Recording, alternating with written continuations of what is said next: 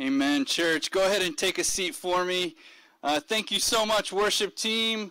Thank you, volunteers. And thank you, church, for showing up here this morning. Welcome to the church at Newtown Road. Service on the lawn. If you are on the lawn or in your vehicles, or if you are at home watching our live stream, we want to say welcome to you and thank you for joining us this morning. It's a scorcher out there, folks. But you have braved the weather, and we are the church, and we're going to get through this, amen? Because we're here, and we can still be excited no matter what the weather is, because we're gathered together, the assembly of Christ, just joining together and worshiping Him, and we want to thank you for that. A few quick announcements as we go on with our morning. First is this.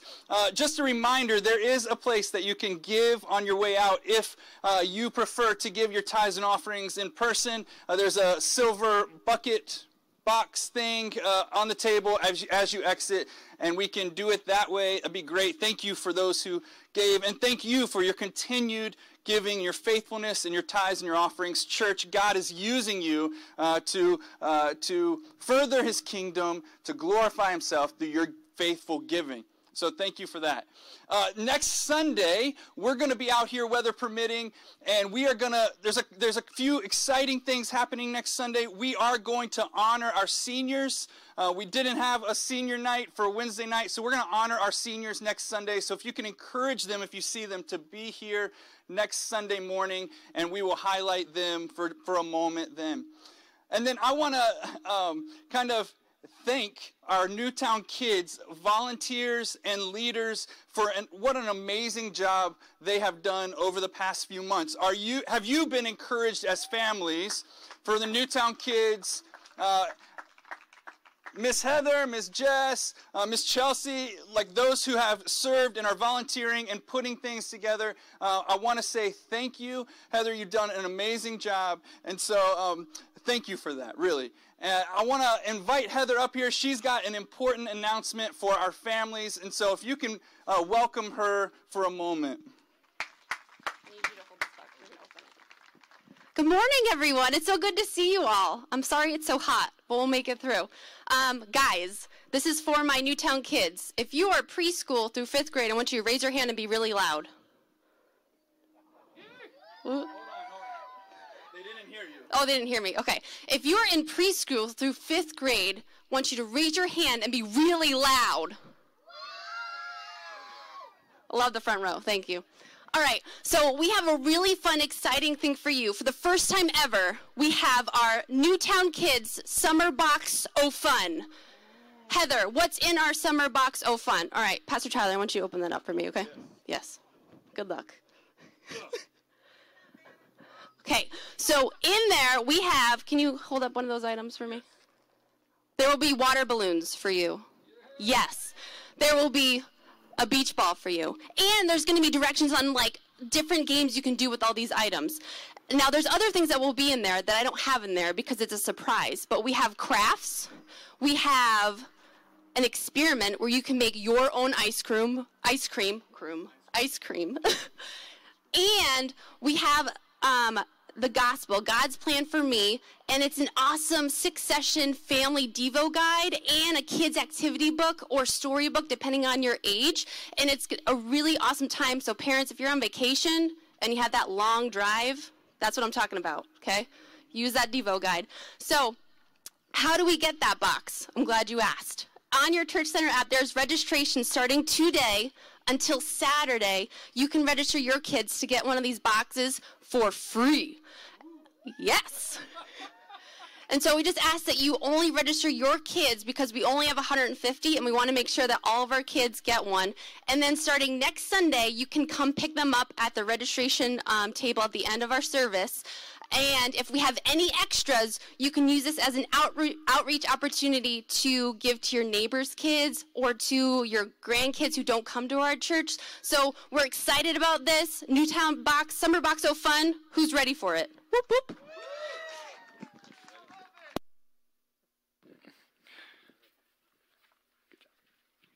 Well, thank you guys. Tyler and Heather, thank you so much for the job you do with our kids. It's such a blessing. We're back in Mark this morning. It is so good to be gathered, and I am not going to linger too long, I promise, because I don't want anybody to melt into a puddle in front of me. So special thanks to all those who are working so hard to make this service happen, and we'll look forward to being back with you guys next Sunday morning right here, weather permitting, for that. Back in the Gospel of Mark in chapter 9, we've been bouncing along in this gospel since the fall, and I hope it's been as encouraging to you as it is to me as I've been studying. Feels like we're finally hitting a good stride. Last week, or 2 weeks ago, when we left Jesus and his disciples, if you remember, they were coming down the mountain from the Transfiguration, and the disciples were predictably confused. They were unsure about who Jesus was, unsure, even in that moment, about who the forerunner was, who John the Baptist was, and who Elijah was. There was all kinds of confusion about what was really going on. So they make their way back down the mountain, and today we pick up in the story in chapter 9 of Mark's Gospel, starting in verse 14. And when they came to the disciples, they saw a great crowd around them, and scribes arguing with them. And immediately all the crowd, when they saw him, were greatly amazed, and ran up to him and greeted him. And he asked them, "What are you arguing about with them?" And someone from the crowd answered him, "Teacher, I brought my son to you, for he has a spirit that makes him mute. And whenever it seizes him, it throws him down. He foams and grinds his teeth and becomes rigid. So I asked your disciples to cast it out, and they were not able." And he answered them, "O faithless generation, how long am I to be with you? How long am I to bear with you? Bring him to me." And they brought the boy to him. And when the spirit saw him, immediately it convulsed the boy, and he fell on the ground and rolled about, foaming at the mouth. And Jesus asked his father, "How long has this been happening to him?" And he said, "From childhood.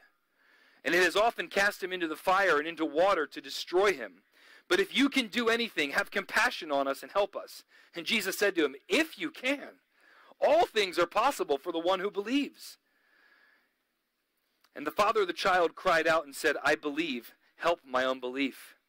And when Jesus saw that a crowd came running together, he rebuked the unclean spirit, saying to it, "You mute and deaf spirit, I command you, come out of him and never enter him again."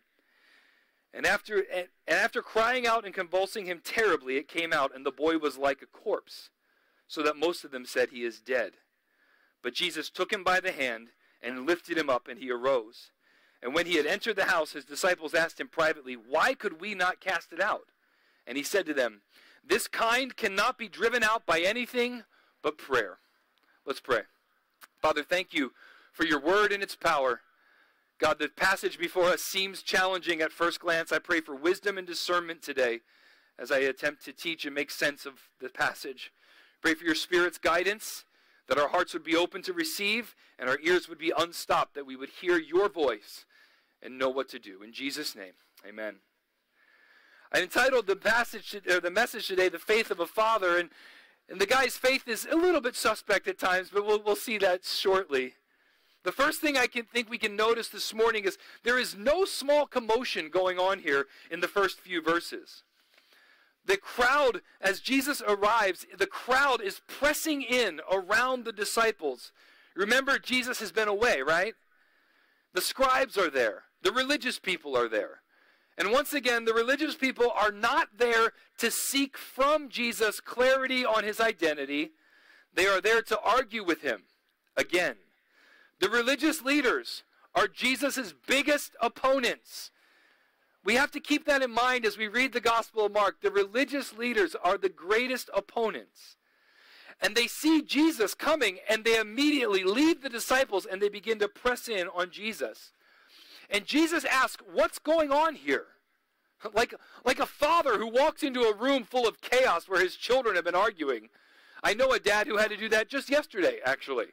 A hypothetical, figurative person in my mind who walked in from his backyard into World War III and wondered, "What is going on here?" And Jesus says, "What is happening? Why are you arguing with them?" He's not talking to the disciples. He's asking the crowd, "Why are you bothering?" It's almost like he's getting defensive for his disciples. He walks in, he sees they're in trouble, and he says, "Why are you guys messing with my disciples?" And a desperate father speaks up from the crowd. And he says, "Jesus, it was me. I think it might be my fault. You see, I have a boy, and my boy is afflicted with an evil spirit. And my boy's in trouble, Jesus. So this evil spirit seizes him, and he goes mute. He convulses, he shakes, he gets rigid, he foams at the mouth, he rolls on the ground, he has seizures. I mean, from the 21st century, it sounds like this boy is having a severe epileptic episode. That is not to say in any way that diseases or neurological disorders or things like epilepsy are the result of spirit oppression. That is to say, however, that the spirit or the evil spirits often seize on what is there naturally and use it to distort and mar the image of God in man. And the father says, basically, we heard you were here, so I brought my boy to you. I figured you could help him, but when we got here, Jesus, you were gone. So I asked your staff if they could help me, and these guys are useless. He's like, I brought my boy, we came to find you, you weren't there, so I asked them, and they couldn't help me. I don't know what you're doing with the training process here, but something is going on. These guys couldn't get the job done, but you're here. And Jesus, rather than getting angry and backing away from the crisis, finds himself at a crossroads and jumps into the fray like he always does. He enters into this crisis. And he gets a little bit frustrated, doesn't he? He answered them, "O faithless generation, how long am I to be with you? And how long am I to bear with you?" He's frustrated with the religious crowd for still not seeing him. Frustrated with his own disciples for still not understanding.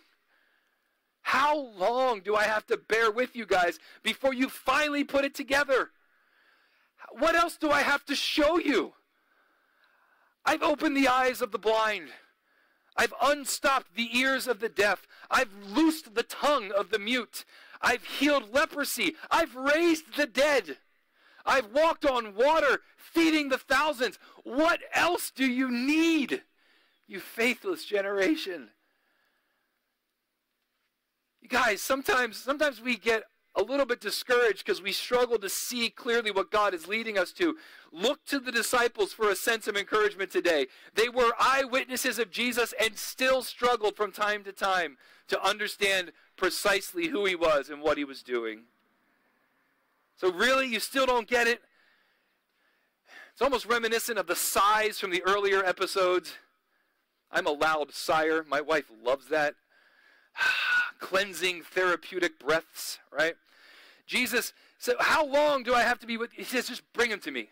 Bring the boy here. As the boy is brought near to Jesus, the spirit inside him recognizes Jesus' identity. Remember what James tells us. The demons believe and they shudder. The spirit world knows exactly who Jesus of Nazareth is. They recognize him as the Son of God, the Christ, the Messiah, the victor, the triumphant one who stands over them as they are in submission to him. They know exactly who he is. And so in a last-ditch effort, he tries to go out with a bang, and he grabs the boy, and he throws the boy on the ground, and he convulses. And the boy is struck with a horrific episode.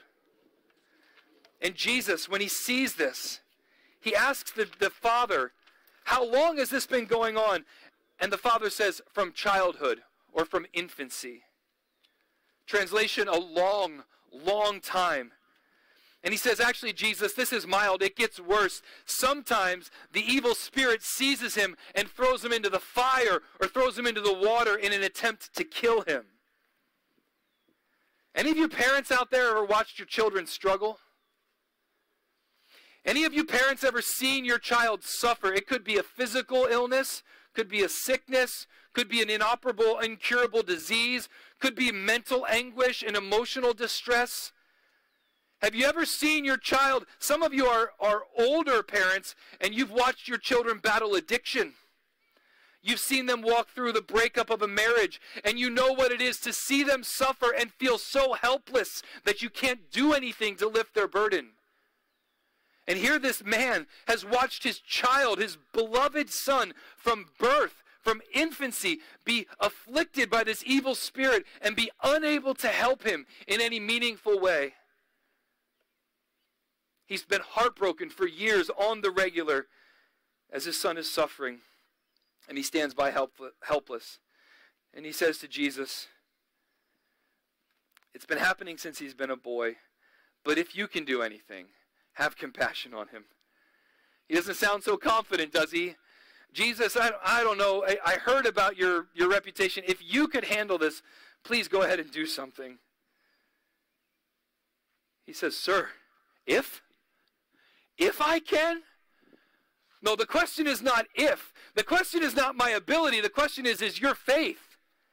Do you believe it's possible? With me, all things are possible. If I can, yes, I can heal this guy. If I can, my goodness. There's absolutely nothing that God cannot do. There's nothing. This is not a question of my ability, sir. This is a question of your belief. Do you believe that I can heal? Are you looking to me with faith, believing that I can heal your son? And perhaps feeling the sting of rebuke, the man says, well, yes, I believe. Lord, help my unbelief. I do believe you, Jesus, but sometimes my lack of faith shows up alongside my belief. Help my unbelief. I've always been intrigued by this statement.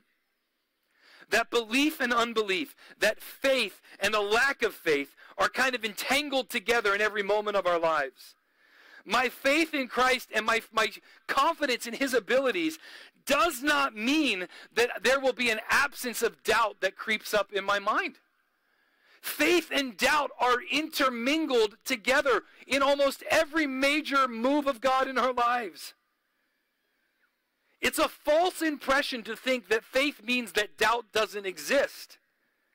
Faith and belief does not mean that doubt doesn't exist, but that we cling to Christ and his promises even in the midst of doubt and unbelief. That we trust, we submit to God, we take captive those doubtful thoughts, those faithless thoughts. We take them captive and we draw them under submission to Christ, and we act in accordance to God's will even when we're scared and uncertain. Guys, I've known too many Christians who have wondered if they were really Christians because they struggle to find faith in the big decisions of life. They know what God wants them to do, they know what they should do, and yet they feel doubt, and they think that the conflict is somehow an indication that they're not really Christians. My friends, the conflict is an indication that you're in the battle. And faith and unbelief are doing this weird dance in our lives every moment of every day. We need to die to ourselves daily. We need to cling to Jesus. We need to submit our minds and our thoughts to him.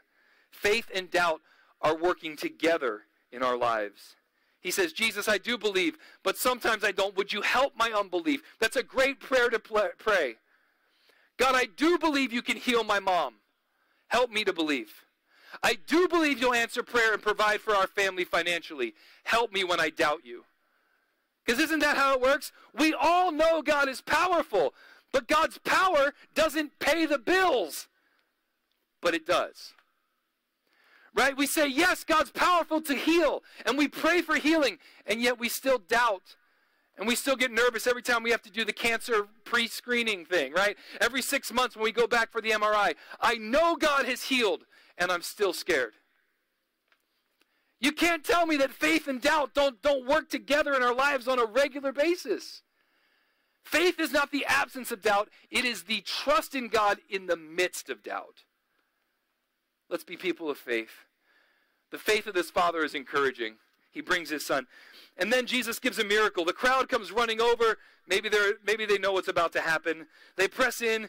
Jesus identifies the spirit. He speaks to him. He says, you mute and deaf spirit. He calls him by a name. Something about that just struck me, that Jesus knows exactly how this boy is afflicted. And he commands him to come out and to never enter him again. I want you to come out of him and you leave him alone forever. A complete healing. The spirit, realizing that his time is up, throws the boy into the most vicious of convulsions. So severe that after he left, the crowd looks on and thinks he's dead as his body lies there exhausted and lifeless. And yet Jesus reaches down and touches him and lifts him up out of his exhaustion, out of the emptiness of his own inabilities. When he was helpless and had nothing else to do, Jesus reached down, touches him, and lifts him. I think there's a word in there for us. That when we come to the end of our resources, when we are exhausted and empty, when we're weary and heavy laden, he reaches down and touches us and lifts us up and says, follow me, I'll give you rest. So the disciples, they see all this happen. They go back inside the house and they pull Jesus aside and say, hey, Jesus, what just happened out there? How come we did the thing, we said the thing, we touched the guy, we told him to come out. Why were we unable to fix this? Can you help us understand? And Jesus says, sure, it's simple. This one doesn't come out unless you pray. What? That's it? He says, this kind only comes out through prayer. And another gospel says prayer and fasting. Now this is not some superhuman, some special, miraculous, next level varsity kind of prayer gift. No. They just didn't pray. Maybe they were a little presumptuous. Maybe they felt like they had this. Maybe they thought this is just a boy. We can handle this. And so they tried it without God's help. He said, you want my power, you better ask for my help. You want to see my fruit, you better make sure you're working with my power. I don't share my glory with anybody. All right, so what? What does all that mean for us today? I think there's a couple. Just for record, one of these days, one of these wasps is going to sting me in the back of the neck while I'm talking, and I'm going to freak out. And it's going to be really funny, but your firearms are useless against them. So don't worry. All right, here it is. Here's what we can see. One, I think we see the faith of a father here this morning. We can see an example of a man who was desperate at the end of his resources, who loved his son and didn't know how to help him. But this man heard of Jesus, and he knew that Jesus could help. So he did everything in his power to lead his children to Jesus. There's something really beautiful in that. That those of us who have experienced the power of the grace of Jesus in our lives want nothing more than our children to walk in that same power. That we want our children to know Jesus the way that we know him. We want them to be able to say from their own experience, this poor man cried and he answered me and he lifted me. We want them to know him and say, I have the joy of knowing Christ and the fellowship of his sufferings. We want them to say that they're going to press on toward the high calling of knowing Jesus. We want that. Dads, moms, parents, anybody with influence, let us follow the faith of this father and work and labor to lead our loved ones to the grace of Jesus. The second thing I think we can see today is the conflicted heart. That belief and unbelief are entangled. Faith is not the absence of doubt. It's not the absence of fear. It's not the absence of unbelief. In all of the biggest moments of my life, and I'm guessing yours too, decisions of faith needed to be discerned inside a sea of doubt and a sea of questions. And many times, even after I made a decision, I had buyer's remorse. And I began to wonder, did I do the right thing? Remember the old preacher that told me, never doubt in the darkness what God has shown you in the light. If God has led you to something, has clearly shown you, step out in faith. And when it gets dark and confusing, stick with what you know to be true. No, we've been there. We've been there. We interpret the presence of doubt and unbelief as though we lack faith. Or as we're bad followers of Jesus or something. No, not at all. Faith and doubt are always doing a synchronized dance in our lives every day. And thirdly today, the work of God is dependent on the power of God if we want to see the fruit of God. It's wild to think that these disciples, who just came off their own gospel roadshow, who preached, who healed, who cast out demons, were stumbled upon and stumped by this little boy. They couldn't do it. They had seen God's power work through them, and yet they couldn't get the job done. And Jesus tells the reason is that they didn't pray. They didn't seek him. They didn't go to him and ask for his power, for his help. And there is a word there for us today. May God help us not to presume that we can handle each situation without his help. As small as they may seem, As insignificant as you might judge them to be, in everything, present your requests to God. In everything. Job decision? Ask God. Tough conversation with the spouse? Ask God. Trouble with the kids? Ask God. Difficulty in your own heart? Go to God. You need to disciple someone? Go to God. If we want to see the fruit of God, we need to be working within the power of God, and we need to ask Him for that. We have to pray. We have to ask. We have to walk in His power. Because without it, all that we're going to see is the stuff that we can accomplish. And my friends, He is able to do exceedingly abundantly above all we can ask or think. So you might have some elaborate dreams about what you want God to do with your life. He's able to do exceedingly abundantly above that. But the only way you get that is if you take your hands off of it and let His power work through you to touch it. They didn't pray. They didn't ask God. And they were unable to see the miracle. What would happen? What would happen to a church that embraced that kind of mindset? That pursued Jesus and leading our friends to Jesus. That realized that faith is confidence in God in the sea of unbelief and doubt. And realized that we have to ask for God's power to do God's work. I think God might unleash a new revival in this community if a group of people would humble themselves and pray and seek His face. Ask for His blessing, confess their sins, and seek His power to flow through them. Let's pray. Father, we thank You for Your word and all that it teaches us. Thank You for this congregation and the blessing they are to be gathered today. Thank You for the lesson this morning and the reminder that faith is activated in a sea of unbelief. And sometimes, God, we are in need of this man's prayer. We believe You, but God, help our unbelief. Let us be faithful people. God, in the midst of our doubts, I pray that You would reveal to us what is true and excellent and pure and noble and praiseworthy. Show us Your will. Show us Your plan. Lord, I pray for our dads in the room today and watching at home, that You would lead us to lead our children well. That You would lead our hearts to Jesus to find healing and grace and forgiveness and life, and that we would share that with those we love. And I pray, God, that we would be a congregation dependent on Your power to do Your work so we might see Your fruit.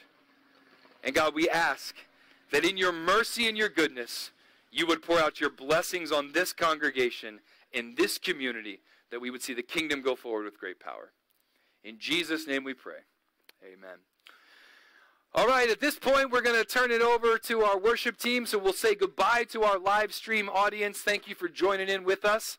We look forward to seeing you guys next week, right here, weather permitting, on June 28th at 10 a.m., and be watching our social media feeds for details and announcements concerning our reopening on the 5th of July in our buildings. We can't wait, and we're going to have some more details coming in the near future. So goodbye to all you live streamers. Happy Father's Day to those of you watching from home. We'll turn it over to Dave and the team.